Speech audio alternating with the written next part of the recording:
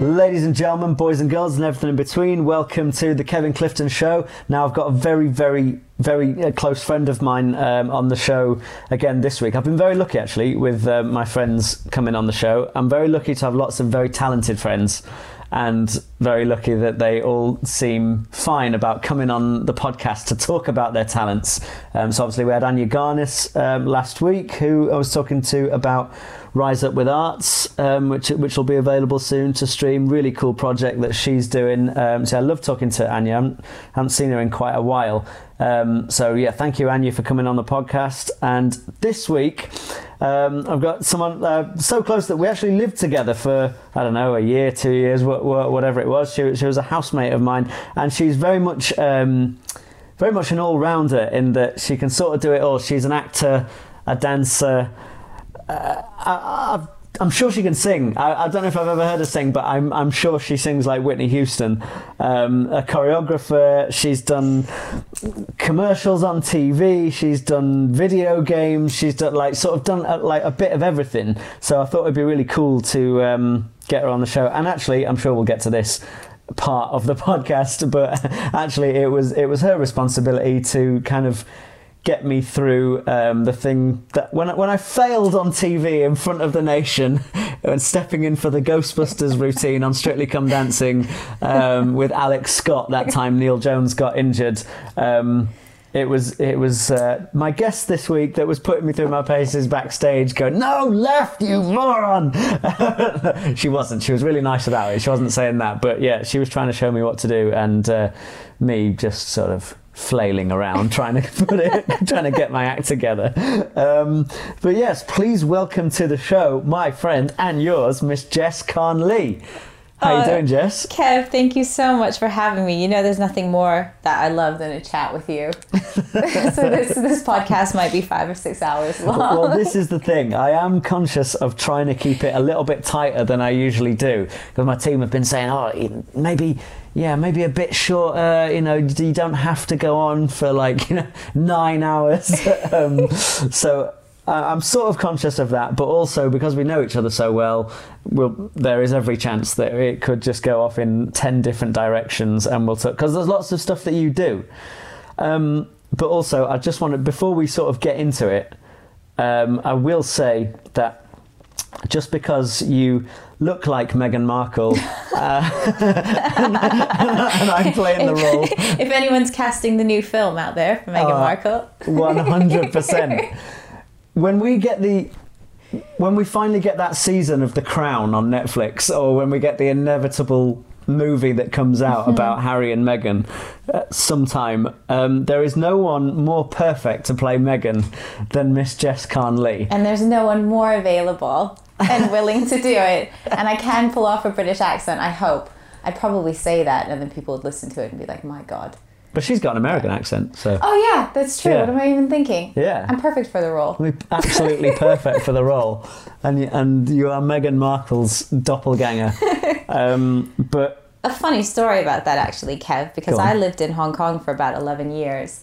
And in Hong Kong and China, having lookalikes is a really big business. And you can get paid a lot of money. So when Prince Harry started dating Meghan Markle, there was a big appetite for that. And I had loads of friends just telling me, you should just go into China and just find some white ginger guy to go around and just put on a big coat and a pair of glasses and pass herself off as Meghan Markle. I did think about it for a hot second, but... Yeah. You and Neil Jones could have cleaned up. Me and Neil, if you're listening, there's still time. There's massive money to be made. Perfect time. And now's the perfect time for that business model.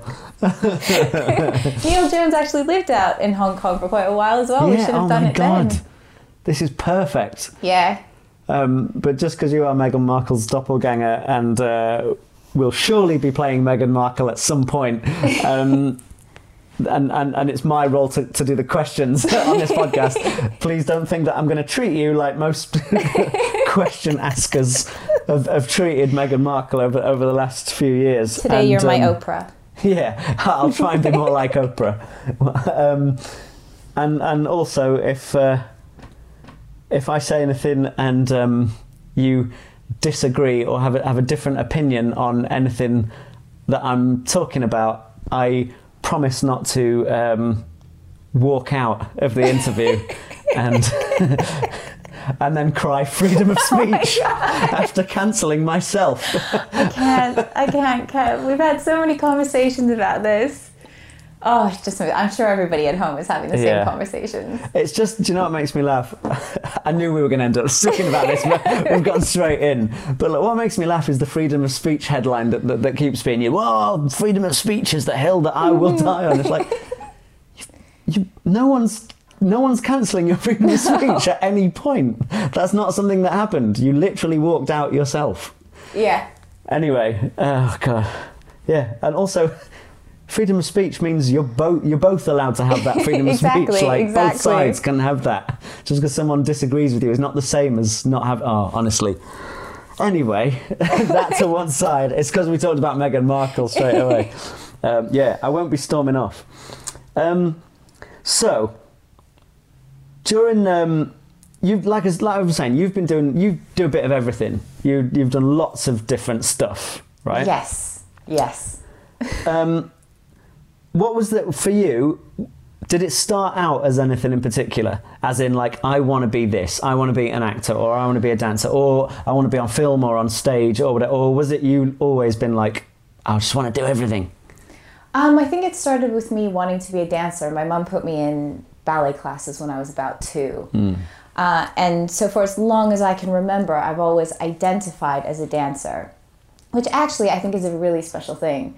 Because I did have a friend that was a lighting designer say to me once, I've never met anyone like dancers because they've been doing their job their entire lives. How many people from age 2, age 5 start doing their job or training for their job? Usually you get to be 18, 20, whatever it is, maybe after university, and you start training for your career. And dancers are very special in that way. I suppose singers and stuff too, like many different types of artists. But I wanted to be a dancer. I wanted to be a ballerina. I started in ballet and jazz and musical theater, all your like classical dance training. And then I do remember that my favorite thing about it though was always performance. So I wanted to be an actress as well. And I had many jobs alongside that. I wanted to be like a marine biologist / actress. Sure. All the things that you dream about when you're 10. Yeah. But yeah, I've always wanted to be in performing arts. I couldn't really imagine anything else. And then as I got older, I wanted to do acting more and more. But just from kind of the smaller town that I was in, that wasn't really available. So I fell in love with musical theater. And I probably started working in that when I was about 14, 15, working professionally. And I knew that was it for me. I dreamed of being on Broadway then. But I always had that dream about being on TV and in film. But I didn't start pursuing that until I was maybe 17, 18. Okay. And I had applied to all the universities. I was going to go be a doctor because that's what, my family does. And that I felt like that's what was expected, although they probably didn't feel that way. But an opportunity for an audition came up in Vancouver, and I lived in a different city at this point, and I went and I booked the job, and I thought, this is fantastic. And decided not to go to university that year and just pursue acting in film and TV. And I had the opportunity to do that and dance at the same time. So it's just something that I have always loved and have always wanted to do. I can't really imagine doing anything else. And is it like the attraction of it for you, like that the need to do it? Is it, what is that to do with for you? Is it like the storytelling aspect of it all, exploring yourself, expressing yourself, like...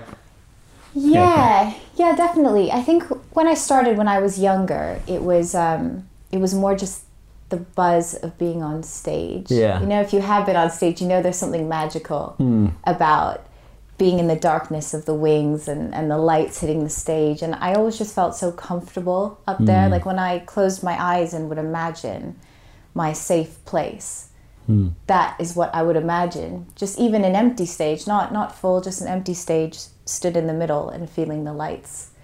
And I love the connection that you have with the other artists on the stage. Yeah. Which I think is amazing. I mean, it's brilliant to have an audience there who you're touching, but even without an audience, you're creating that magic with other people there, and that's really addictive. And there's something about working together cohesively in a group to create something special that I think bonds you in a way that most other jobs wouldn't bond you.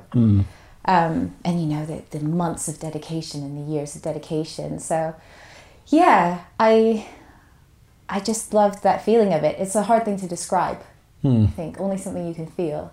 Yeah. It's very alive in a way. There's something like happening that's very present in that moment and very alive, like a real connection with someone. I know what you mean. Yeah. Because I find I can't always do it like off stage or off camera. Do you know what I mean? Like have that same thing. You know, like some people are just naturally very sort of chatty with people, can instantly have like a rapport with people. Stacey, for example, is like, you know, Stacey's the best example. as soon as Stace meets someone and starts chatting to him, like you feel like you're mates with Stacey straight away. Like she's got that sort of instant rapport, and you know, there's an instant like connection. I'm a bit more reserved until I know the person really well. Yeah. And then a slow burn. Yeah, a slow burn, which I've been described as a slow burner by my own girlfriend.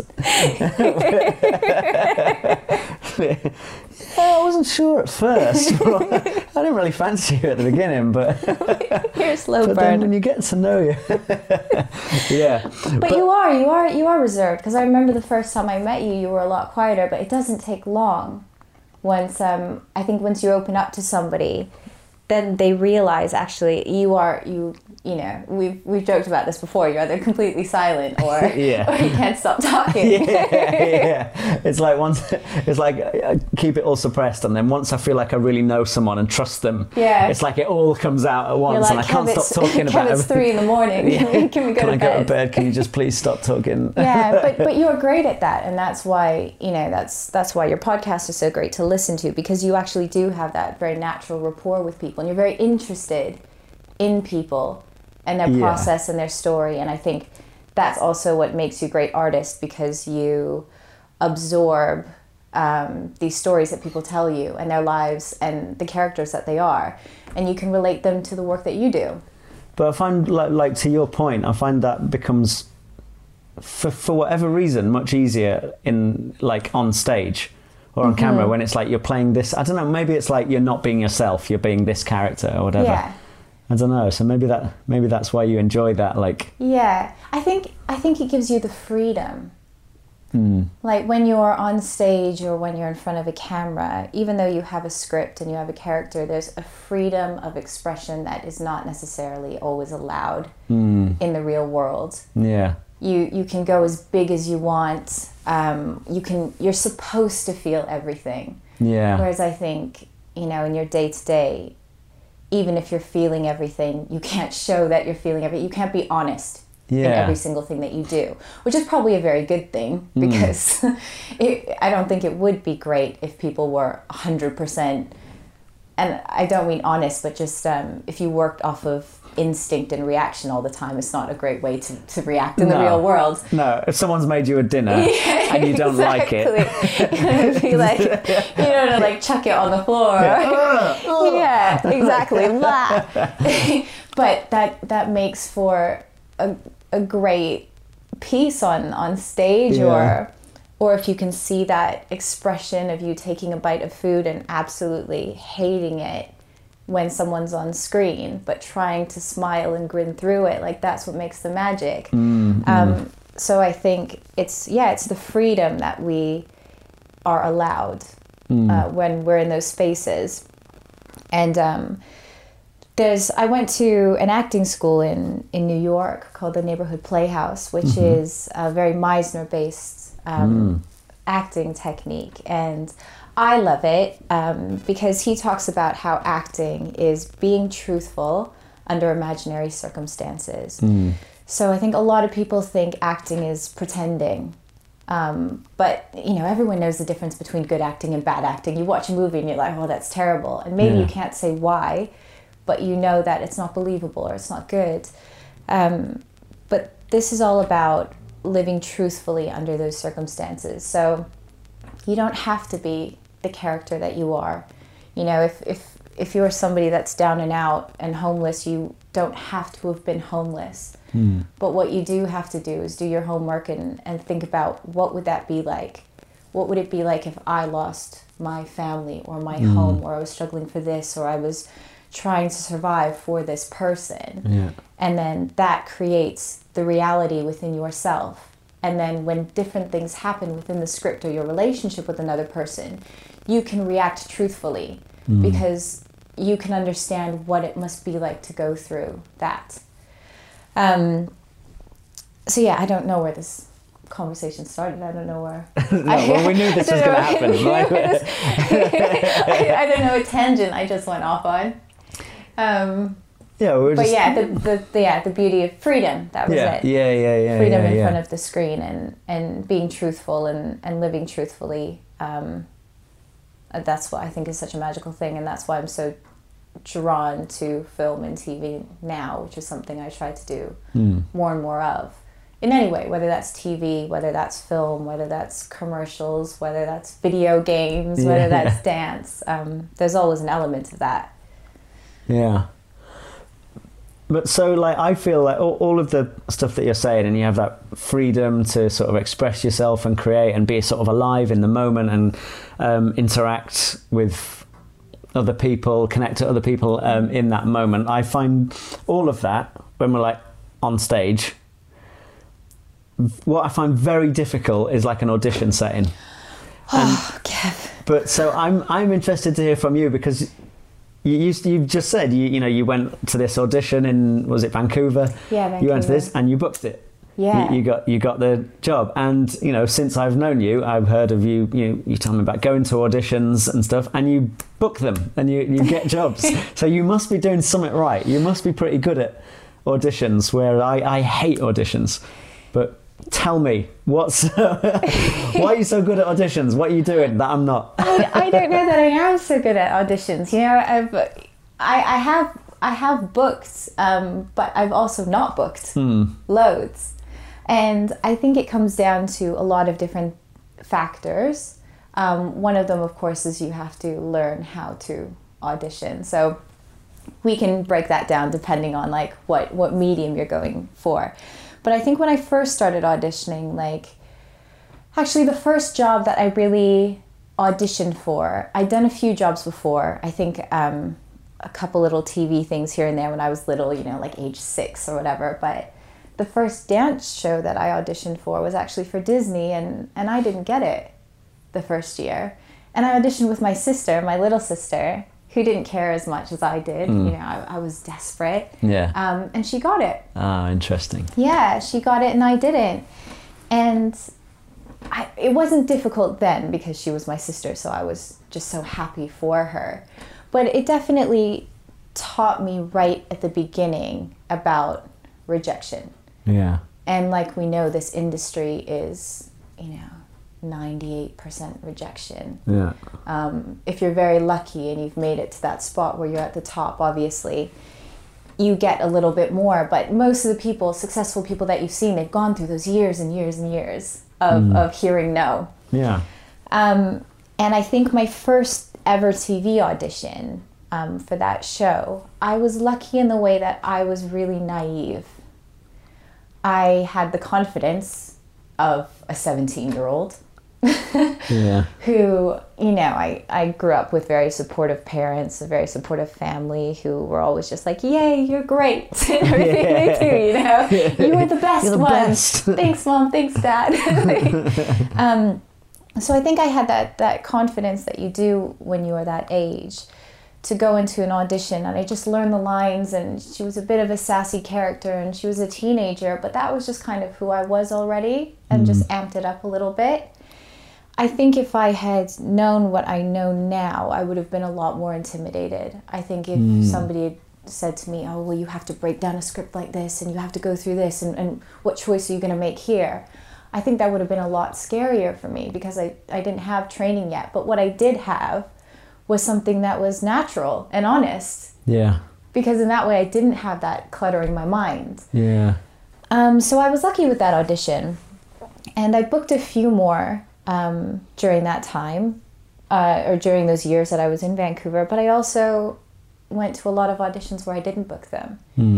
And I think that comes down to different things. Part of it comes down to obviously the work that you've done, making sure that you understand a script, making sure that you hit the beats, making sure that you show enough sides to a character to make it interesting, and have people drawn in. But there's another side of it where you have to fit the character they're looking for. Yeah, yeah. You know, maybe they have an idea of what this character looks like, or they have a cast of people and you need to fit in with that cast. It's not always just about you, especially if it's an ensemble piece. They have to look at the whole group. You know, is there someone that's too similar to you? How do these two people go together? How do these 6 people go together? Sometimes maybe your audition wasn't good enough. Sometimes it's too good. Sometimes if you're up against, you know, you're doing a scene with a lead character, they don't want you to outshine the lead character. Yeah. So if your audition's too good, you might not get the job. Yeah. So it's one of those things where you have to be resilient. You have to be open enough to take, to take a look at yourself and go, what could I have done better in that audition, to get training, to get feedback, to accept constructive criticism. Yeah. But at the same time, know that if you don't get something, it's not because you're not good. There are a million factors of why you don't get a job. Yeah. In terms of like auditioning for different things, actually, funny enough, you know, dance has always been my first love, but I hate dance auditions. I don't know why they terrify me so much, because I identify as a dancer. Maybe it's because I want it too much. Yeah. Maybe because I think I'm a dancer, so I have to get this, and if I don't get it, what does that say about me? What does it say about me? Yeah. And what can I think of myself? And all this has been a waste. And what will everyone else think about me? What's my family going to think about me? What are my friends who are dancers going to think about me? Oh, she didn't get the job. Oh, she hasn't got the last 10 jobs. Like, she must not be very good. So I think that terrifies me. And also, I get very intimidated when I'm put on the spot. So if you put me in a big room of people and you're really quickly learning a combo and then you just got to smash it out, then I get very nervous and in my head. So I'm not great, actually, at dance auditions at all. If you give me to the next day to settle in my mind, then I can bang it out. But that day, I'm absolutely terrible. But with acting auditions, I don't get nervous.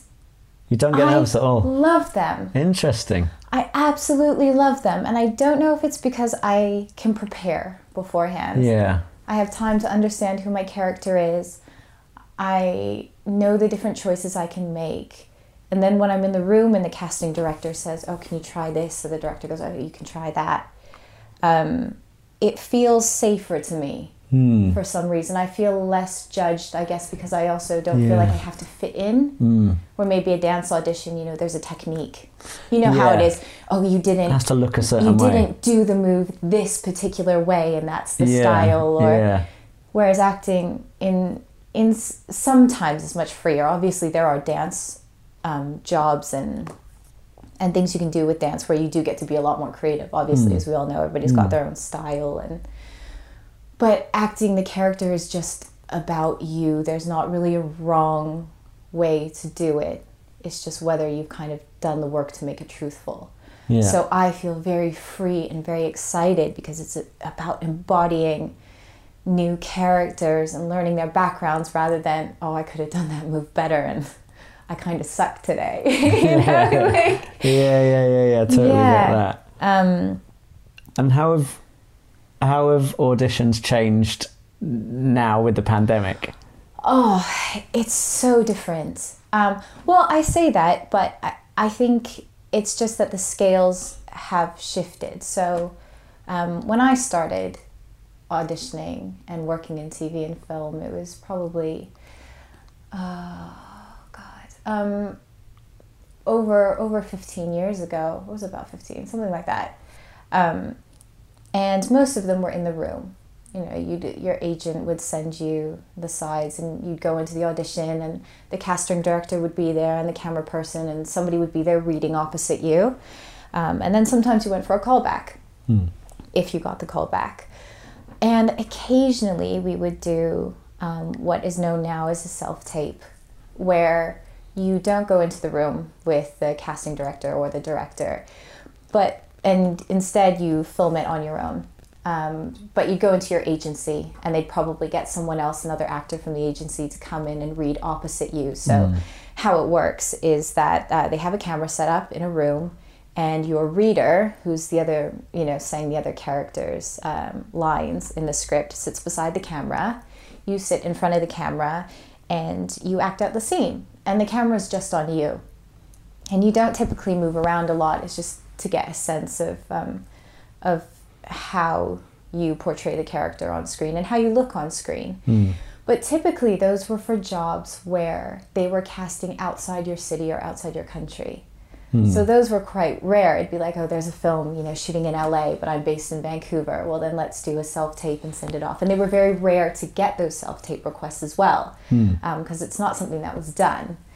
And at the time, there wasn't Dropbox or WeTransfer, or all these easy things that we have now. But since lockdown, this has changed dramatically. Everything is self-tapes. And to the point where you have to do them yourself in your own home. Yeah. So you're not even going into your agency anymore, because obviously we can't. Yeah.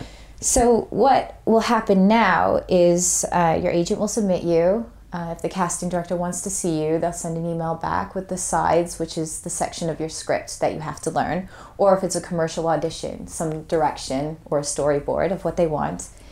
And you have to set your camera up at home. You have to set up the lighting. You have to set up the sound.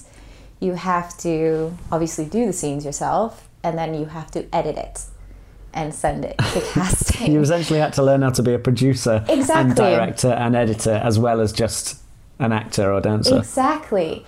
So, there's been a lot of debate about self-tapes and whether they're a good thing or a bad thing, and I think they're a bit of both.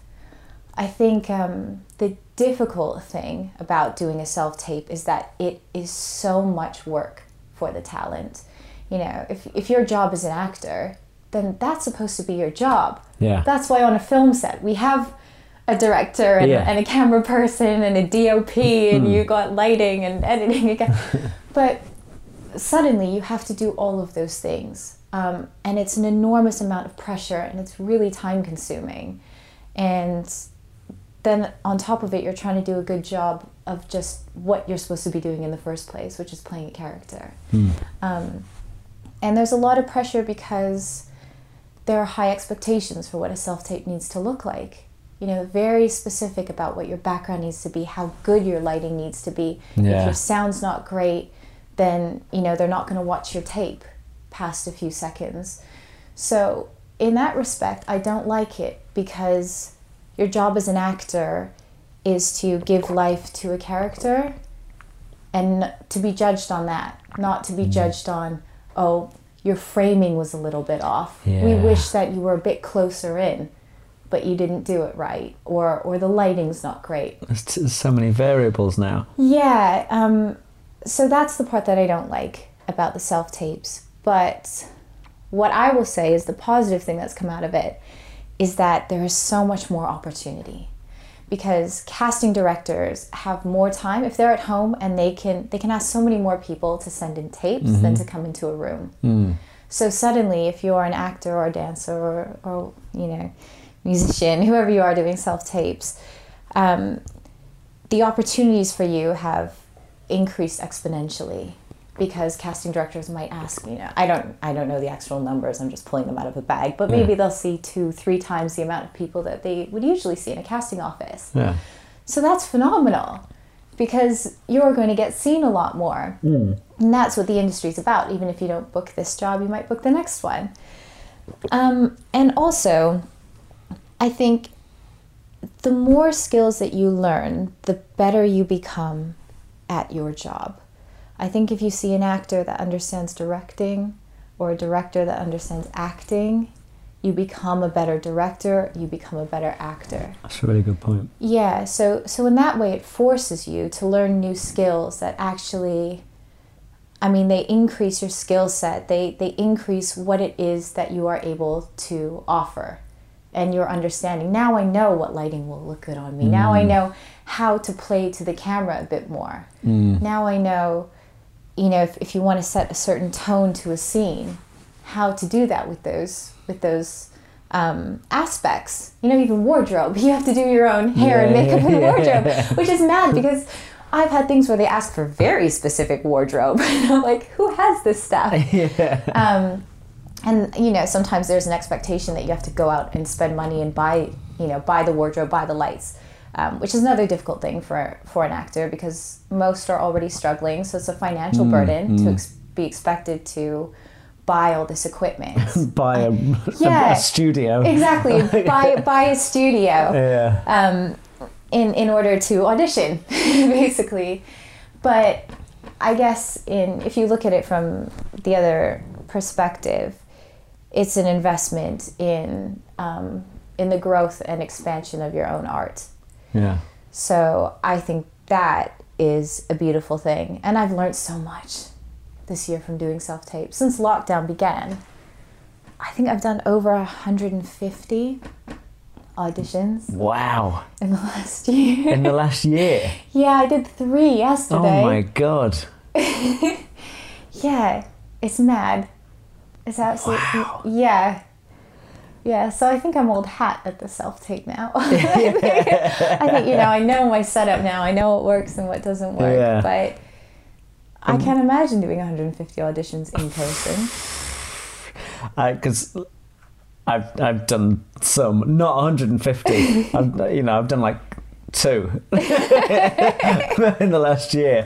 Where I've sent in a self-tape, and I knew none of this stuff that you've got, all of this lighting and stuff. I'm like, I don't own one of those big ring lights or anything like that. I just, we were doing it in the kitchen, and I needed Stace to press play when the music had to start, and then she had to press something, and then Stace, because she's so, bless her, because she's so brilliant, she's almost wanting to act and get involved in it.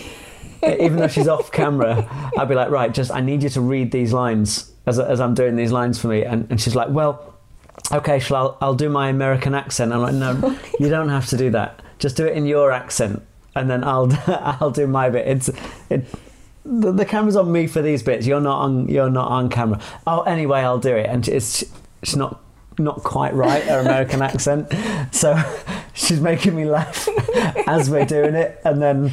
And like I say, the lighting's terrible, and it's grainy, and and then the shot just looks, there's a half-eaten banana in the background somewhere, and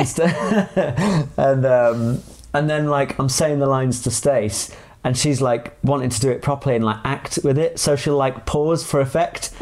So I'm just left there on camera waiting for Stace to say the line back to me, and she's going. I'm like, no, just say the line, just say it straight away. Otherwise, there's just this weird pause with me on screen. Oh my God! And as we know, a pause on screen is a lot longer than a pause in real life. Yeah, so I haven't learnt the art of the self-tape yet. but you book, Kev, which means you got through on your talent. So just imagine if you upped your self-tape game. Yeah, imagine. Just imagine what a ring light would bring to your life. I'm a ring light away from being Leonardo DiCaprio. God, but I've seen some of your audition videos, and without giving away too many of your secrets, because this is how you get, but you really go the extra mile. It's not just a ring light and you know, a nice white wall behind or something. Or like, you've done some pretty crazy things. I have. Many times the storyboard has demanded it.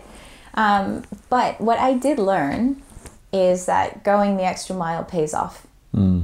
Because it's very easy to just look at the breakdown of what they want and give it that to them. But how do you stand out in 1,000 submissions, in 1,000 tapes? And that's the way it's going now, actually. Yeah.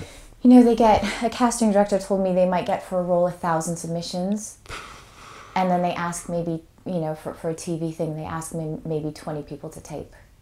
And at that point, before it was all locked down, it was 10 people in the room and 10 people to self-tape. So literally, these casting directors are getting thousands and thousands. So how do you make your tape stand out? Especially when the scene is so specific, which means it doesn't, you know, you just imagine everyone's tape is going to kind of look the same.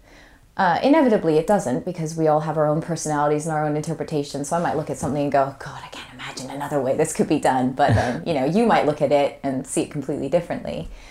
But I have found that the more creative you are, the more likely you're going to get called back. And that's down to effort. Yeah. And I know sometimes it can be frustrating for actors when, this is another thing, sometimes a lot is asked of the actor, you know, because you don't have the director in the room anymore. It's kind of like they want to see it all on a tape. But, which I understand, but I also do think sometimes it's a little bit unfair on the artist because it's a lot. But, and I think I started to feel that way at moments, if I'm being completely honest. There are times where I was like, oh God, this is asking, you know, a lot. Especially if you consider that actors, you know, this is what we do for free all the time. You know, the return on your investment basically is typically very low. Yeah. So it's a lot of time, it's a lot of effort, it's a lot of heart. You pour yourself into all of these tapes. So sometimes, you know, when I was tired, I'd be like, oh God, like, should I just do the bare minimum? But actually, the more effort I started putting in, the better I felt about my tapes. Yeah. The prouder I was of the things that I was doing, and the better I became at them, and the more I got called back. And, you know, when you say some of the mad tapes that I've done, I think you're probably referring to one of them that I did recently, where they wanted wire work. Yeah. You know, which is, for anybody that's listening that isn't really sure what wire work is, it's when they hook you up from a wire and you're floating around on it. It's aerial work. Sometimes you see it in like stunt movies, or if you want to look like you're floating in the clouds or swimming underwater, they'll hook you up to a rig and take it out. So to the listener, picture, like, imagine you've been asked to do this at home. Yes. For an audition. Yeah. Some wire work. Like, how are you going to go about this for this audition? That was it. But this is the thing. The breakdown I got said that you were kind of floating in water, and they wanted sort of, not really dance movements, but they wanted something a bit more elegant, and you were exploring the space. But they wanted to see somebody that did have wire work, and they said, can you send wired work footage? And I thought to myself, my God, I don't have any wire work footage. But I know I can do this. Yeah. But I don't have footage of me, you know, on a big stage and a big rig doing this. So I thought, how can I do this at home? Luckily, I've got loads of junk at home for random sports and things that I do. And I had a pull-up bar hanging from the door frame. And I also rock climb. My partner and I rock climb a lot, so we had some rope in the house. And we tied the climbing rope to the pull-up bar, and then we clipped a carabiner on the end of it, and I wore my rock climbing harness on backwards so that I could clip the carabiner to the back of my harness. And then I just hung from my pull-up bar. in the harness a couple of feet off the ground. Excellent. And I filmed my tape like that. I put on like a one-piece bodysuit to kind of be my underwater whatever, and I filmed it from, you know, slightly below, so I looked like I was floating, and which I was floating, but to make it look, you know, the angle looked a little bit better, and just floated around in my underwater world. Brilliant. And yeah, I got called back for that job. I didn't get that one in the end. Are you kidding me? I know. After all that effort. I know, after all that effort, but I did get to the end. But, you know, there's only so much you can do. I can't change my face, or I can't change, you know, if someone's looking for a look, but I gave it my all. Yeah. But the description for that was literally just kind of like stand in your room and move around. But the key is to remember that the client who's looking at it, and the director and the casting director, they want to see their vision come to life. And if you can help that vision come to life in your self-tape, then that's going to get you a step ahead. So, I mean, yeah, I've done the maddest stuff. I had another one come out recently for the same thing, where I was rock climbing my kitchen cupboards with my partner Tommy, and pretending to go, you know, swimming in my room, and putting a snorkel and a mask on, and doing it in the bathtub. It just this is the glamorous world of acting. But yeah, I've done some of the maddest ones. I'm sure some more will come to mind. Didn't you like nearly knock yourself out going back off the... I did actually. You know, I think this will come out this week, won't they? So if anybody sees the TUI travel advert, this is another, I'm going to wrap back to this, but the TUI travel advert, you'll notice, was one that was shot at home. When you see this commercial, it's clips of people that have been shot in their own flats, in their own homes. So a new way of shooting adverts, which never happened before, which I think, you know, financially it's a much more viable way for commercials to be shot for a lot of production companies, and also for safety. Yeah. With COVID now, you know, getting a lot of people in the studio requires a lot of regulations. COVID testing all the time, PPE, you know, and if somebody gets sick, then the production's at risk, or you need to have backup actors or whatever to come in, backup artists. So an easier way of doing it is asking people to shoot these commercials at home on their iPhone. So the breakdown was, you know, holiday at home. Try to create a viral video of you dreaming being on holiday at home, and what would that look like? So, you know, people took their treadmills and put their luggage on it, and imagined that they were picking their luggage up, or tanning under a lamp in their home. So that was the one that Tommy and I did, and we did loads of them. That was the rock climbing. That was the that was me sitting on the end of my sofa, and then putting my mask and snorkel on, and pretending I was coming off the back of a boat to dive into the water, and smacked my head on the wall behind me. And the funny thing is, I almost didn't include that clip in my self-tape when I sent it, because I had actually given myself a concussion. Because I practiced it, but very delicately. And then when I did it for real, I just went all in. Yeah. And I was like, yeah, commit. And if you see the original footage, it's me going, smacking my head on the wall, and then 2.5 minutes of footage of a blank wall with me just groaning, and Tommy being like, are you okay? Are you okay? Excellent. And this is the actual clip, but you only see until I, you know, just hit the floor, and all the drama. But it paid off, I guess. Yeah, you got the gig. Got the gig. Oh my God. Yeah, going the extra mile. One of the other things that I'm really interested in that you did, which has sort of blown my mind a little bit, actually, it was the video game. So you're now a character in a video game. I am. Tell me about that whole process. Like, what did you have to do? So one of my agents sent me an email saying, are you interested in this? And I opened it up, and I saw that it was for a video game, and they were looking for somebody that was my height, and that was physically strong. And that was kind of all the breakdown said. It didn't say much more. A lot of times you have to sign NDAs, non-disclosure agreements, for these sorts of projects. So I actually had no idea what it was for. I just knew it was for a video game. They sent a code name for the game. I'm not really a gamer, so I probably wouldn't have known it, even if you'd said, unless it was like Mario Kart or Guitar Hero. Besides that, I have no idea. But I thought, like, yeah, wicked.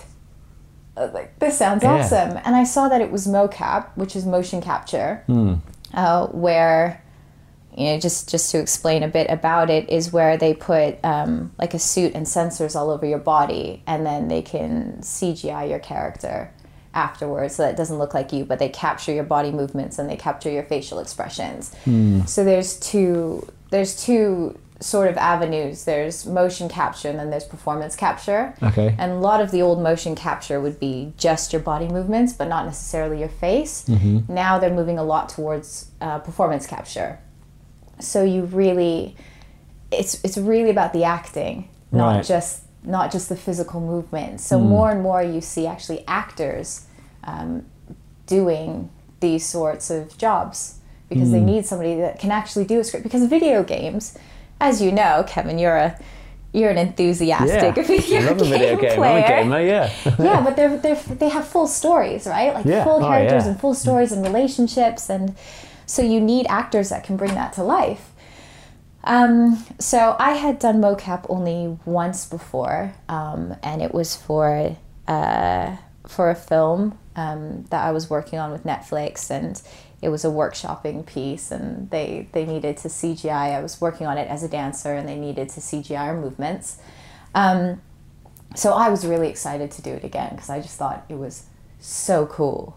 And also, I dream of being an action hero. Like, Marvel, if you're out there listening, I'm ready. Marvel, if you're listening to the Kevin Clifton Show, if we there say is it no enough. one more perfect than Jess Carnley. Is the iPhone listening? Is something listening to this? Marvel? Yeah. If Marvel aren't listening, if your phone's next to you, that's definitely listening. So yeah, I thought what an amazing opportunity. So, you know, you often go through a platform called Spotlight, which has your CV on it, and it has clips of you acting or singing or doing whatever skills that you have, and some information about you. So you get submitted to the casting directors through this site, Spotlight. So they had a sense of who I was and what I was like and what I could do. And I got that job just from that way. So that was actually one I didn't have to audition for, which is my favorite kind of job. We want you. That's the dream. Excellent work. That's the dream. So I'd never done a video game before. So I went to set, and it was at the Imaginarium studios. So you walk in and there's nothing. It's an empty room, just with a bunch of computers and screens and stuff down one side, and it's all taped up with different color tape and X's in different spots where your marks are. And they put you in a mocap suit, and they put the sensors on, and they put little dots on your face so that the camera can pick that up. And then you go and stand in the middle of this empty room, and the camera sensors are on you, and they ask you to do different things like squat, stand up on your toes, raise this arm, raise that arm, and they calibrate your body with these sensors in the computer. It's so cool. And then after that, you just start the scene as you would any normal TV scene or acting job. The only thing is that you're very aware of your movements. Also, you've got loads of gear on. You know, I have a big headpiece on as well, and it fits over my whole head, and then the front bit comes out several inches, and it's kind of like a metal cage, and on the front of it is a camera. So that camera is filming my face dead ahead the whole time, all of my expressions. And then you do the scene with the other actors that are dressed in these mad outfits, the same as you are. But you look over on the screen and you can see your character and your avatar, and that's what's also mad. because you can't move in the same way that you would usually move as you as a person. I looked over, my avatar was much curvier than I was. She's such a, can I say badass? She's, you don't have to censor. She's such a badass character. But she was this tough girl, but you know, she had these curves and this bum and all the rest of it. And you can look at me. I don't have any of that fantasticness. But learning little things like having to hold your arms out a few inches more than you usually would do if they were by your side, because when they drop down, the sensors can't tell the difference between where your arms are and where the rest of the character's body is. Okay. Or as soon as, you know, your glove starts slipping over, then suddenly your arm disappears or looks bent on the screen as the character. So technically, it's very, very different. But yeah, it was an incredible experience. And because you knew that the character looked like that, yes, you know, different, did that start to inform how you were moving about as well? Like definitely. I can imagine. Yeah, because when it's just you can feel a bit silly, but when you see yourself created in that way, it just it makes you stand differently, not only because technically, but because you imagine yourself as this character and you can see the way that they move. Because obviously when you move, it's slightly different to how they'll capture it on a screen. It definitely informed all of that. And actually, funnily enough, in that game, I think I played 2 characters, but I didn't know that. I went to shoot one of the scenes and looked behind me, and my avatar looked different. And they were like, "Oh yeah, you're playing this character now." I was like, "Oh, okay." That's kind of mad about as well. But yeah, very cool. And they have a lot of stunt people working in video games. But yeah, there's no real set. It's just an empty room, and you're imagining everything. Yeah. Or they might have a couple of boxes. You know, I had to sit on my, what's that called? You've said it to me before. In Star Wars, they go over the sand. They're like those racers. Racers, they're not, I can't remember exactly what they're called, but I know what you mean. Yeah. That like Anakin Skywalker races in episode 1. Yeah. Yeah, so I had like that sort of thing that I was riding on, my character was riding on, but it was just a bunch of boxes and then a metal pole, and it was just, and then like a stool for me to sit on. But obviously, you know, they'd censored it all, and I had to like pick up this giant gun and put it on top, but it's all imaginary. Wow. Nothing's there. And then you see the video game afterwards, and it's just so full of detail and life. Yeah. It's pretty cool. Yeah, but it's like being a kid. You know, kids can imagine anything, and you just have to put yourself back in that world. Play pretend. It seems like I can never get through a podcast without bringing up Strictly Come Dancing. But then obviously, like, because you say like dance is your main thing, and you're a choreographer, and you've often come on Strictly Come Dancing choreographing with Tommy, your boyfriend, Tommy Franzen, who's been on this podcast before. Who's brilliant. Who's just and I have to thank for giving me the opportunity because he brought me on board to be a part of Strictly. And you, Kev. And you. And me? Yeah. Well, I mean, like... I have no power. No, you have no power, but I mean, we got to sort of like work together briefly. And you were working on...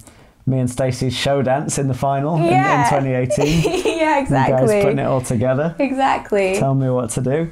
Yeah, that was my first experience Strictly ever, so that was, phenomenal. Yeah. And then, then Ghostbusters happened. Yes. So... Ghostbuster Gate. Ghostgate. Recount it as you remember it. Because Tommy couldn't be there at the time. I don't remember Tommy being there at the moment it happened. No, he wasn't. Tommy was doing a show, and Tommy and Lizzie were working on, what was it at the time? Some like hip hop. Anyway, they're doing a show with Simulation. So I was there. That I think it was the Saturday, wasn't it? It was the actual show day. Yeah. Live show day. And so we started the run through, and then Neil got injured. I can't even remember exactly what it was that he did, but suddenly he went down, and at first I think we thought it would all be all right, but then it was starting to look like he wouldn't be all right in time for the live show. And we were just thinking, oh my God, what are we going to do? And how is this going to go ahead? But of course, there was only one person that could have possibly pulled that off, and that was you, Kev. Well, you say could have pulled it off. You did pull it off. There was potential for it. No, you were fantastic. You know, when you think about who could come in and learn that in 45 minutes, learn, you know, a dance, not even in the style that is something that you are trained in. No. Street commercial. Yeah. And there was a lot of, you know, it was very specific, that dance, and the movements were very specific. You couldn't really just throw them away. And obviously, you know, Neil and Alex, who were phenomenal, worked so hard that week to really nail that down. Yeah. And they were great at it, and we were so excited for them because I think they were so excited to do a street commercial number.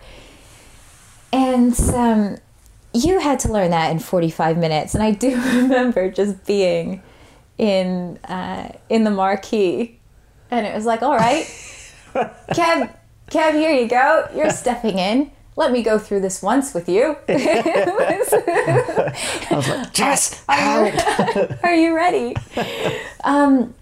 But you were fantastic. I mean, I'm pretty sure.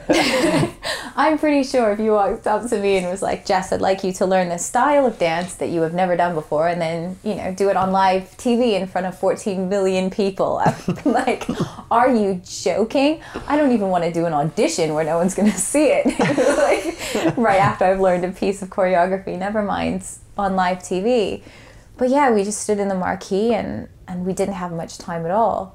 And I think it was just laser focus, wasn't it? Yeah. All I remember is that you watching me so closely. And but you were so great. You were picking up all the details. But what you did is you brought through the character and the purpose of what that number was. Everything except the fucking steps. Everything except the steps. Oh, he's really good at the character and the purpose. Character was right on. There was only like, what? I mean, you can't expect that number to be absolutely perfect, especially because when you think about, you know, the dancers that do this sort of style, like any of our styles, you know, it takes years and years and years and years. And as we know, if you're a dancer trained in a particular style, you know, I think when people say like, oh, dancer, they imagine you dance everything. Yeah. But all the styles are so unique, and the technique is so different, and the feeling of the movement is so different. So even when you have crossover, you know, hip hop and Latin have a lot of crossover, or crossover steps, or hip hop borrowed. Or, you know, hip-hop borrows from salsa or whatever, but they have their own flavor and their way of moving the body and hitting the beat at a different moment, you know, whether you hit it the beginning of the beat or the end of the beat, or and just the release and the tension of your body and the dynamics are so different. So even if you're a brilliant dancer, to be able to wrap your head around that is, it's not just a step, it's the way that it has to move through your body. Yeah. But you had to put that all together in this ridiculously short period of time. And you went out there and just gave one hell of a performance with Alex, who was a freaking superstar. She was amazing. She just changed out her partners. Yeah, and she got everything right still, and sort of carried me through the bit that I was messing up. Like she was like shouting it under her breath to me about what was going on. Oh God, what a night! But I've still got that video on my phone that I think you took when we were still rehearsing up in like Claudia's area. That was it. Like up there, we were still going through it while other people were dancing. You didn't stop practicing while the show was going on. That was it. You were stood. I think I have multiple videos of you because I was just I was so obviously so proud and so happy that you're putting so much effort into it, but also just crying with laughter because it was so funny. You'd be on the other side and I'd be like super zooming as close as I could into you, just practicing over and over and over and over again. But that's the amount of effort. And you know, this is the thing that people don't see when they watch a performance is the heart and the effort that goes in behind it, even when it's terrifying. Like, I don't know, if I were you, I would have felt really nervous to go in for that, and I don't know if you felt that way or if you were just fine. Do you know what, I was really nervous, but at the same time, there's something about, I suppose, when you go into that, you said like that laser focus. It's like, it was such a mad situation that it just sort of snaps you into this weird zone where you just have to focus. Like, you've got no other choice. I think if I'd have had... It's almost like if I'd have had a day to get it together, I'd have been more nervous. But at the time, it was like, look, I just got to go on and do this. Just get on with it. Like, it was that. But also, and this is what I want to ask you about, because you were so calm at the time. You didn't seem panicked, which was perfect for me at the time, because if you would have been all panicked, it would have, like, I can sort of soak up the energy of everyone around me sometimes, and it's like, if you would have been all panicky, I probably would have been more panicky, but because you were very calm at the time. And actually, this is true of well, I find in general, you'll tell me what's true and what's not, but like, I find you and Tommy possibly the two most chilled people I know. Like, you're very calm. One, is that true? Are you generally just calm under pressure? And or is it an act? And then inside you go, ah! And two, if it is, like, where does that come from? Because obviously I noticed, like, you and Tommy are like, you do yoga every single day. You sent me, was it for my birthday? You sent me the Jay Shetty's book, Think Like a Monk, you know, things like that. It strikes me that you place a lot of importance on mindset and taking care of your mental health and that side of things with respect to being a performer. Would you say that's fair? Or? Yeah, I think that's become very important to me. So to address the first thing, it was easy for me to be calm though, Kev, because I didn't have any worries with you. Because you're very trusting. No, but I know you, and I know how brilliant you are. So I didn't for 1 second have a doubt. Like, if you had doubts or worried about you getting it, I didn't. And that's not to say that I expected it to be perfect. I just know how focused you are. I know how well you can pull through, and I just feel like, you know, I trust you 100%. And even if you'd gone out there and not done a single step, the thing is, that's not what it was about. Like, you were learning everything so quickly. So I kind of felt like my job, you know, I'm just behind the scenes. My job was to be there for you and to give you everything that I could, that you needed. And I think I tried to behave in a way that I would want to be treated. So I think if I was in that situation, it was chaotic and somebody was, you know, around me panicking, I would panic. But if I had someone that was really calm saying, don't worry about it, let's go through it again, cool, what else do you need? You know, it's going to be great, just do your best, and like, you've got this. And I very much come from a school of positive reinforcement. I don't believe in the, you know, tearing people down or scaring them so that they're better. And I know some people do work that way. I definitely don't. If you try that with me, I'm the opposite. I'll sink. You know, I'm the worst version of myself if I feel like somebody doesn't think I'm good or worthy. Yeah, I'm the same. Or is too critical. Yeah. You know, for better or for worse, that's just the way that I work. So I think it's nice when you tell people what they're doing well and then just say, how can I help you? Yeah. What do you need to be better? What do you need to feel comfortable and to go out there and just like Yeah. enjoy it? Because that was the whole point, was to enjoy it. Yeah. So that was super, super easy with you.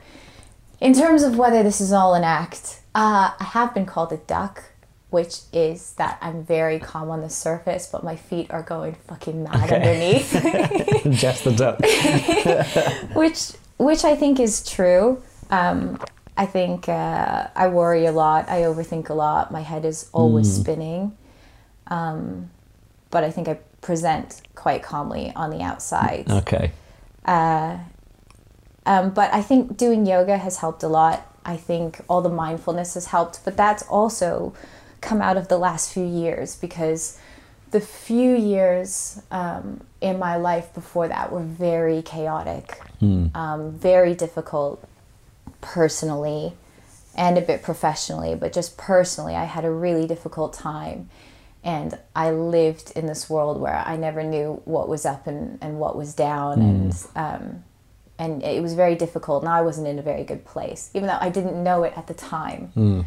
But I was in a very unhealthy place. And when I finally removed myself from that situation, I started looking at personal development, which is something that I would have never looked at before, because I would have thought like, oh, self-help, you know, the people you imagine going to a self-help section of a bookstore. And you have these ideas of what those people are like. But that's not what it's about. It's you know, it's not lonely, desperate people that can't get their lives together. It's people that are trying to better their mental health, that are trying to make something positive out of their life, that are trying to move forward, that are trying to grow. It's not something to be ashamed of. It's something to be proud of, because you're addressing your own growth, and strengthening yourself and strengthening your mind. And so I started reading a lot more and listening to a lot more podcasts, and mental health became something that was very important to me, because I realized that until I could quiet my own mind and heal myself and come to terms with, you know, what my life was, and not react to every little thing that was going on around me, until I could do that for myself, the world wasn't going to calm down for me either. It just meant that everything was always going to be chaotic. I needed to start with myself first. And I think that has changed my relationship with myself and my relationship with other people, because I've been able to accept myself a lot more. Which means I'm not, you know, always worried about what other people are going to think or saying the wrong. Of course I do sometimes. We all do, you know. I think if somebody says, oh, I never worry, it's like, really? I'd love to be in your spot. But I think it's gotten a lot better. And because of that, I'm able to be a lot more present for the people that I'm around. And I think when you learn to give yourself permission to have that space and to be okay, you can help other people be in that position as well, or make them feel comfortable and make them feel listened to. And I just, you know, I think that's mental health and emotional health are things that I'm super, super passionate about. I think people don't talk about it very often. We keep, you know, these things secret, a lot of dark things that we go through, and I think the more that we talk about them, the more we can help each other heal. And for me, I don't know if I'm going to, I don't know how deep we can go with this, or if I'm taking this podcast the wrong way, but for me it was being in an abusive marriage for many years, and I hid that for a lot of people. And, you know, at the time I didn't really feel like it was that way, but it was just something that I'd always known. I was in a relationship with this person since I was 21. It was a long relationship, not to say things were always bad. You know, it's, as in most of those relationships, there's a lot of love, a lot of amazing highs. but also terrible lows. And I think I thought that's what life was about. And my energy with this person just created a world that I thought was safe, but was actually one of chaos. So I ended up getting to my worst possible place of mental health that I'd ever been, completely broken, and had to build myself back from that and make the hardest decision of my life, which was to leave this person, you know, that I'd loved for so long, but basically to save myself. And it was hard to admit that to other people. It was hard to admit it to my family, hard to admit it to my friends, especially when, you know, they'd come back at me not believing me or saying, oh, you know, this person's so nice, are you sure this happened? Or but you've got to find that within yourself, and that's why I don't know how we've taken this detour, but that's why I get very passionate about mental health and about being there to support other people, and you know, giving that open space. to bring it back to where we were at the beginning, because people do need to be listened to if they're saying that they're struggling with their mental health or have had difficult, you know, thoughts or whatever. Those people do need to. We need to allow for people to feel comfortable to say those things. Yes, and that's exactly it, isn't it? It's the also when people say that, allowing it, but also not calling people a liar, not questioning them. It's not acceptable to do that. No, and you know, there are some people that will come out and say, oh well, you know, anecdotally, this time this person happened and they were lying in that time, but that's not what this is about. This, you know, there are a lot of people out there struggling with different things, and when somebody gives a cry for help or speaks out about something, it's not a fun thing. You know, like maybe you have occasionally people that are crying out for attention, you know, that do it, and it's not true. But the majority of people, the overwhelming, that is the teeny tiny exception to the rule of the person that will do that. But overwhelmingly, these are people that have been through awful trauma. And you try to handle it yourself because it doesn't feel good to admit it to other people because you're afraid of the reaction. So who in their right mind would put themselves through that? So yeah, exactly what you said, and like we were talking about at the beginning, it's I find it despicable when people are called liars, or you know, when Megan's being called a liar for the things that she's come out to say, you know, because that's brave and that's courageous. And that's what I mean, like, you know, when we're saying about the freedom of speech thing, and people say, oh yeah, but you got to have freedom of speech, and it's like, yeah, but we're not, that's actually got nothing to do with this. Freedom, when in that sort of a situation, for me, freedom of speech is completely irrelevant. No one's arguing whether freedom of speech is right or wrong. Like, we're just saying, don't act like a dick, actually.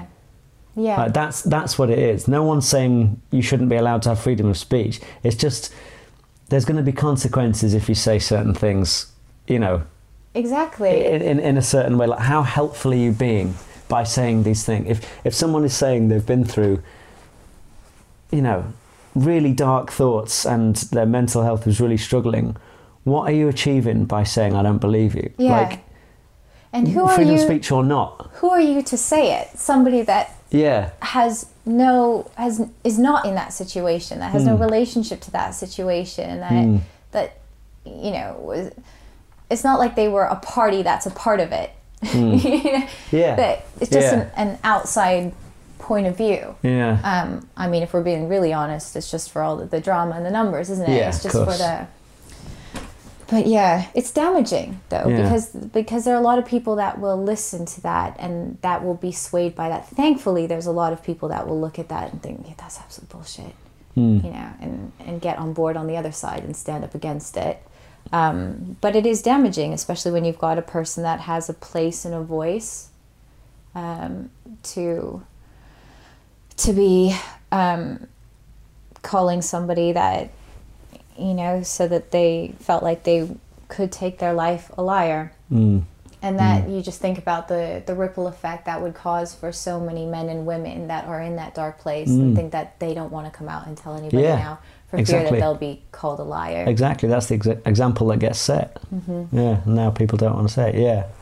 And just like to do with like being a performer, being an actor, like I've found, I don't know if you did this, but like sometimes we romanticize like someone who's someone who seems to be in a really dark place, but they do a good job of something, and we romanticize this person was all over the place and really struggling, and that's why they were such an amazing artist. And sometimes I used to think, because I've been through, you know, similar to what you were saying, I you know, went through a time where I was I guess, you know, not well mentally, and there's a part of me that you know, you look to these people that we romanticize, say it's a I don't know, a Kurt Cobain or an Amy Winehouse, or, you know, like Heath Ledger, or, you know, someone, we romanticize that part of them that goes, oh yeah, they were so chaotic, and so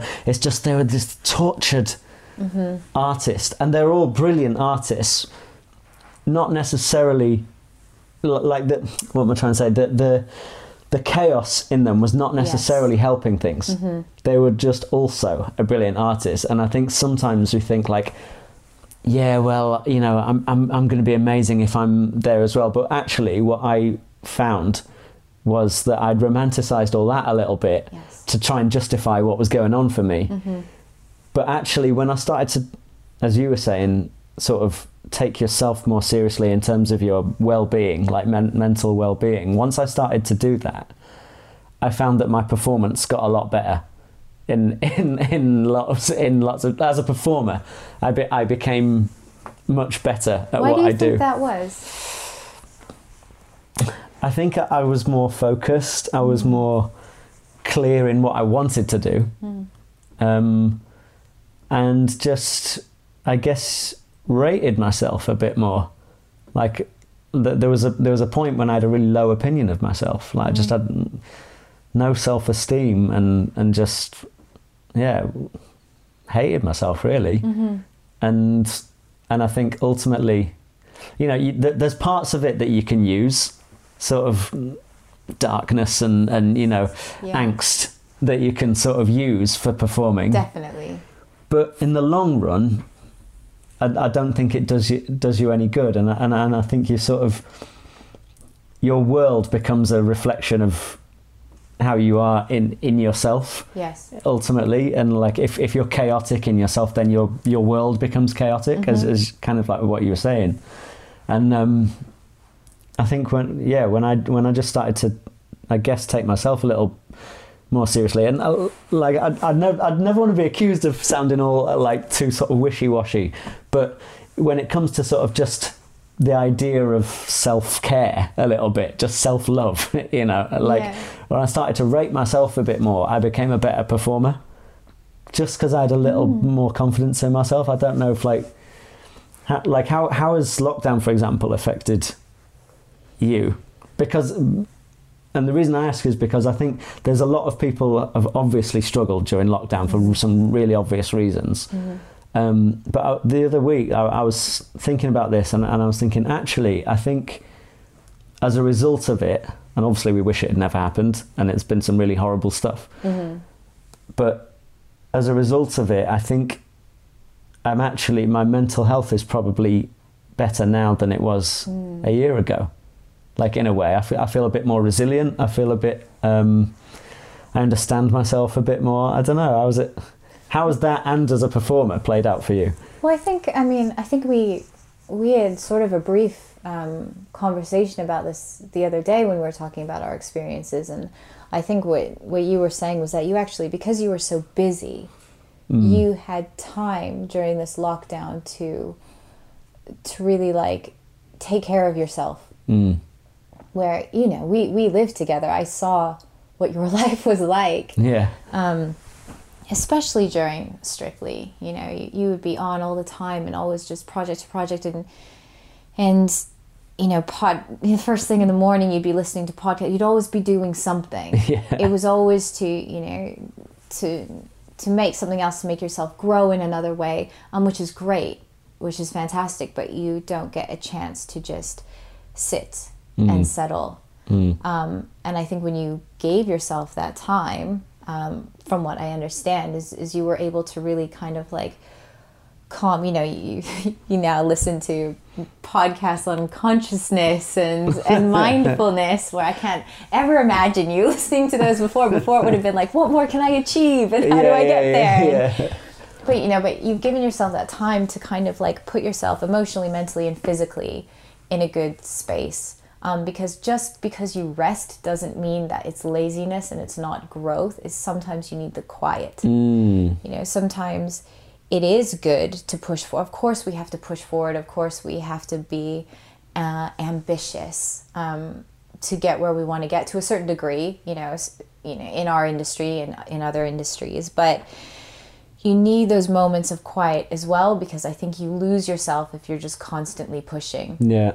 You have to check in with yourself, because the person that you were 4 months ago, you know, you might be burnt out by this point. What's really important to you? You know, what's my mental health looking like physically? How am I feeling? Am I exhausted? And I just don't realize it because I've been going for so long.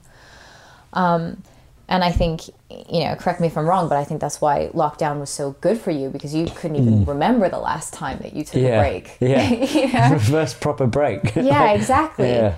And for me, it was a funny time, because I had moved here the September before last. So I'd been living in Hong Kong, and I came to London, and I had a brilliant few months, you know, from I think September to December was Strictly, and then I had a couple of commercials that I shot after that, but it started getting a little bit quieter for me. And I think the last time I worked was right before the lockdown in March, and that's when things started, you know. I remember I was so excited because I'd booked a film, and that, you know, when you move to a new city and a new place, you're always kind of you always kind of feel like you're starting at the bottom. And so I had this stress on me of like, you know, needing to kind of get jobs and meet people. I'd put a lot of pressure on myself.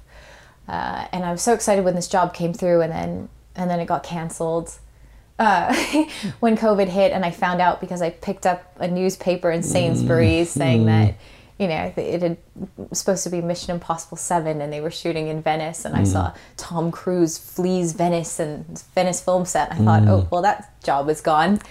And that kind of started the downward spiral on one hand, which was the stress of not being able to support myself financially. That really played on my mind a lot. How am I going to get work? What's going to happen? You know, we're at a year now, and luckily I have been able to work, but at the time we didn't know that. And you know, a lot of time went by, months went by where I didn't work after that, and thinking, what am I going to do? And I'm new in this place, and I'm here on a visa and couldn't get any government support or any help. So, you know, that was really difficult. But if I put that financial bit aside, and if I concentrate on what it did for me personally, lockdown was a great thing for me in many ways. And I say that with the knowledge that, you know, so many people had the worst time of their life. You know, this is not to say that lockdown was great and it's all flowers and roses. You know, we know it was a brutal time. Yeah. But what I mean is that if I'm looking at it personally for my life, if I'm looking at the positives in my life that came from it, was what I had to focus on again then was me. Okay. Yeah. In two ways, career-wise and also just me. What is it that I love to do? I love to be outside. What is it that's going to make me feel mentally and emotionally strong? That was doing physical things outside. So going for bike rides, doing yoga on the 4th of April. It will have been, Tommy and I started yoga on the 4th of April with an app called Down Dog, which we have done every day. Every single day. Every day. Even, although I do have to admit that some of those yogas were very short ones, you know, when it's 2 a.m. and you're like, oh God, let's just do a 10-minute but you one. still Like committed the to tick in the box. There's times where we did it in the car when we were sleeping in the car because we'd been out rock climbing and trying to do yoga inside a car. It's hilarious, but it was committing to those sorts of routines, and also being able to focus on my relationship, and my relationship with Tommy, because we got to spend some time together, and checking in with my family and checking in with friends. And I think that happened to a lot of people. I think that they had a lot of time to think, who is important to me, and who do I need to call, who do I need to speak to. We had all this time suddenly to have Zoom calls and FaceTimes and be reminded of how important that is to talk to your loved ones, and be reminded of how much they meant to you. So yeah, in that way, lockdown was great for me, because I just spent all my time outdoors and rock climbing in Portland, and then working when I got the jobs. And I would get stressed about not getting work, but Tommy was great. Tommy would always go, you're planting seeds. All these things that you're doing, rock climbing, yoga, whatever it is that you're doing in your life and moving forward and doing to better yourself, you're planting the seeds for your life. Yeah. And see which ones grow. And I am way more impatient than Tommy is, which I hate to admit, but I was like, when are they going to grow? I planted so many. They're never going to grow for me. They're going to grow for everyone else, but not for me. But that's such a great way to think about it. Yeah. Doing all these things that you're doing, like you're planting seeds. You're planting the seeds, yes. And some of them will be for your career. Some of them will be for... just for yourself, habits that you build for yourself, relationships that you're building. So in that way, I think that lockdown was brilliant, because it gave me time to reflect on the things that I really want to do, and also appreciate when work did come back, or things that, I couldn't do that I loved did come back. I was so grateful and so thankful and so appreciative of them. Yeah. I mean, yeah, that's awesome. That's probably a good place to finish, because that's like, I think that's that's really good advice. And I come back to it, like a few weeks or about a month ago, we had Ali Gordon Creed on, that she was talking about that thing of what can I do today that's going to feed my soul? Like asking yourself that question. And I think that's what lockdown's been about for a lot of people, is just getting in touch with those things. What is it that I actually love? If I can take a step back right now, what is it that's going to feed my soul today? Like, and for you, it's like being outdoors, doing rock climbing, doing your yoga, doing all these things.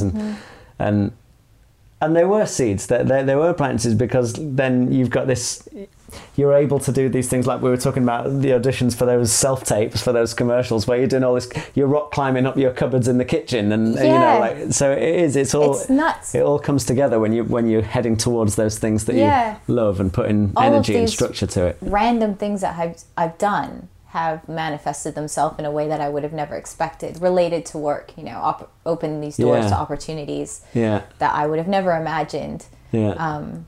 But yeah, you just don't know which ones. And I think one more important thing to say is also a certain amount of pressure on yourself is good, because it keeps you going and striving. But too much pressure on yourself, I think there was a lot of people that felt overwhelmed when it was like, oh, I'm going to learn a new skill, or I'm going to do this, or I'm going to work out. Some people went, Shakespeare I'm just scared, and I'm just sad. And the important thing to remember is that it's different for all of us.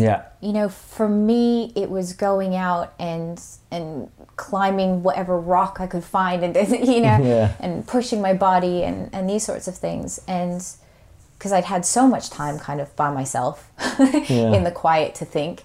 And for you had been so exceptionally busy that what you needed was some quiet to sit and read and just slow down. So, and I knew, we hear this a lot, we can't compare ourselves. And I say this, and anybody that knows me is going to be laughing listening to this, because I'm the worst. I do not practice what I preach. But I would love to not constantly compare myself, but it is an important thing. We can't compare. We're all in our particular places in our lives on our particular paths, and you just don't know where it's going to be. And if you look back in your life and think something that you were worried about 5 or 10 years ago, that doesn't matter now. Yeah. Or I saw something recently saying, you know, I'm feeling anxiety in the moment that I am now, thinking about what's in the future, where a few weeks ago or months ago, this was the moment I was looking forward to. Yeah. And, you know, we just have to be okay with that, and it has to be enough, and you just need to find the place that is, you know, truthful for you. Yeah, awesome.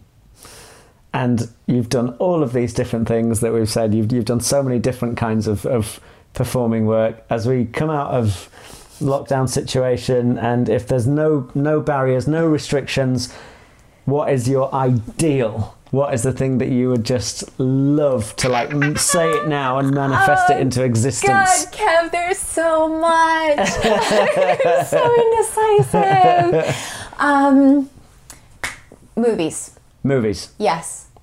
I would love to do films. I'd love to have two things: a really great meaty role in a film, like a drama or something that was very challenging, something that I felt was purposeful, because for me acting is about giving the people who are watching it a reason to relate to you as a human being, and making the things that they've gone through or felt or experienced okay. You know, you want someone leaving a theater feeling, you know, realizing something about themselves, or feeling okay in a particular way, or having empathy for a character. And on the other side of that, not so deep at all, is that I would love to be, like I've mentioned already, Marvel. Yeah. I would love to be the star of an action movie. So if they would love to make the next, like, Tomb Raider, I'm here for it. You'd be brilliant at Tomb Raider. You're like the perfect Lara Croft. What's the superhero movie that they're doing? It's like a 98% Asian cast. And I'm like, I don't know. Guys, if I'm your friendly neighborhood Asian over here, if anybody else wants to add me to that cast, yeah, that would be brilliant. Also, because I want to see more diversity on screen, so yes. I'd love to be a part of that. Awesome. And then obviously the inevitable Meghan Markle the movie. Oh, Meghan Markle the movie. Starring Jess Gardley. Jess, thank you so much for being on the show. Thanks so much, Kev.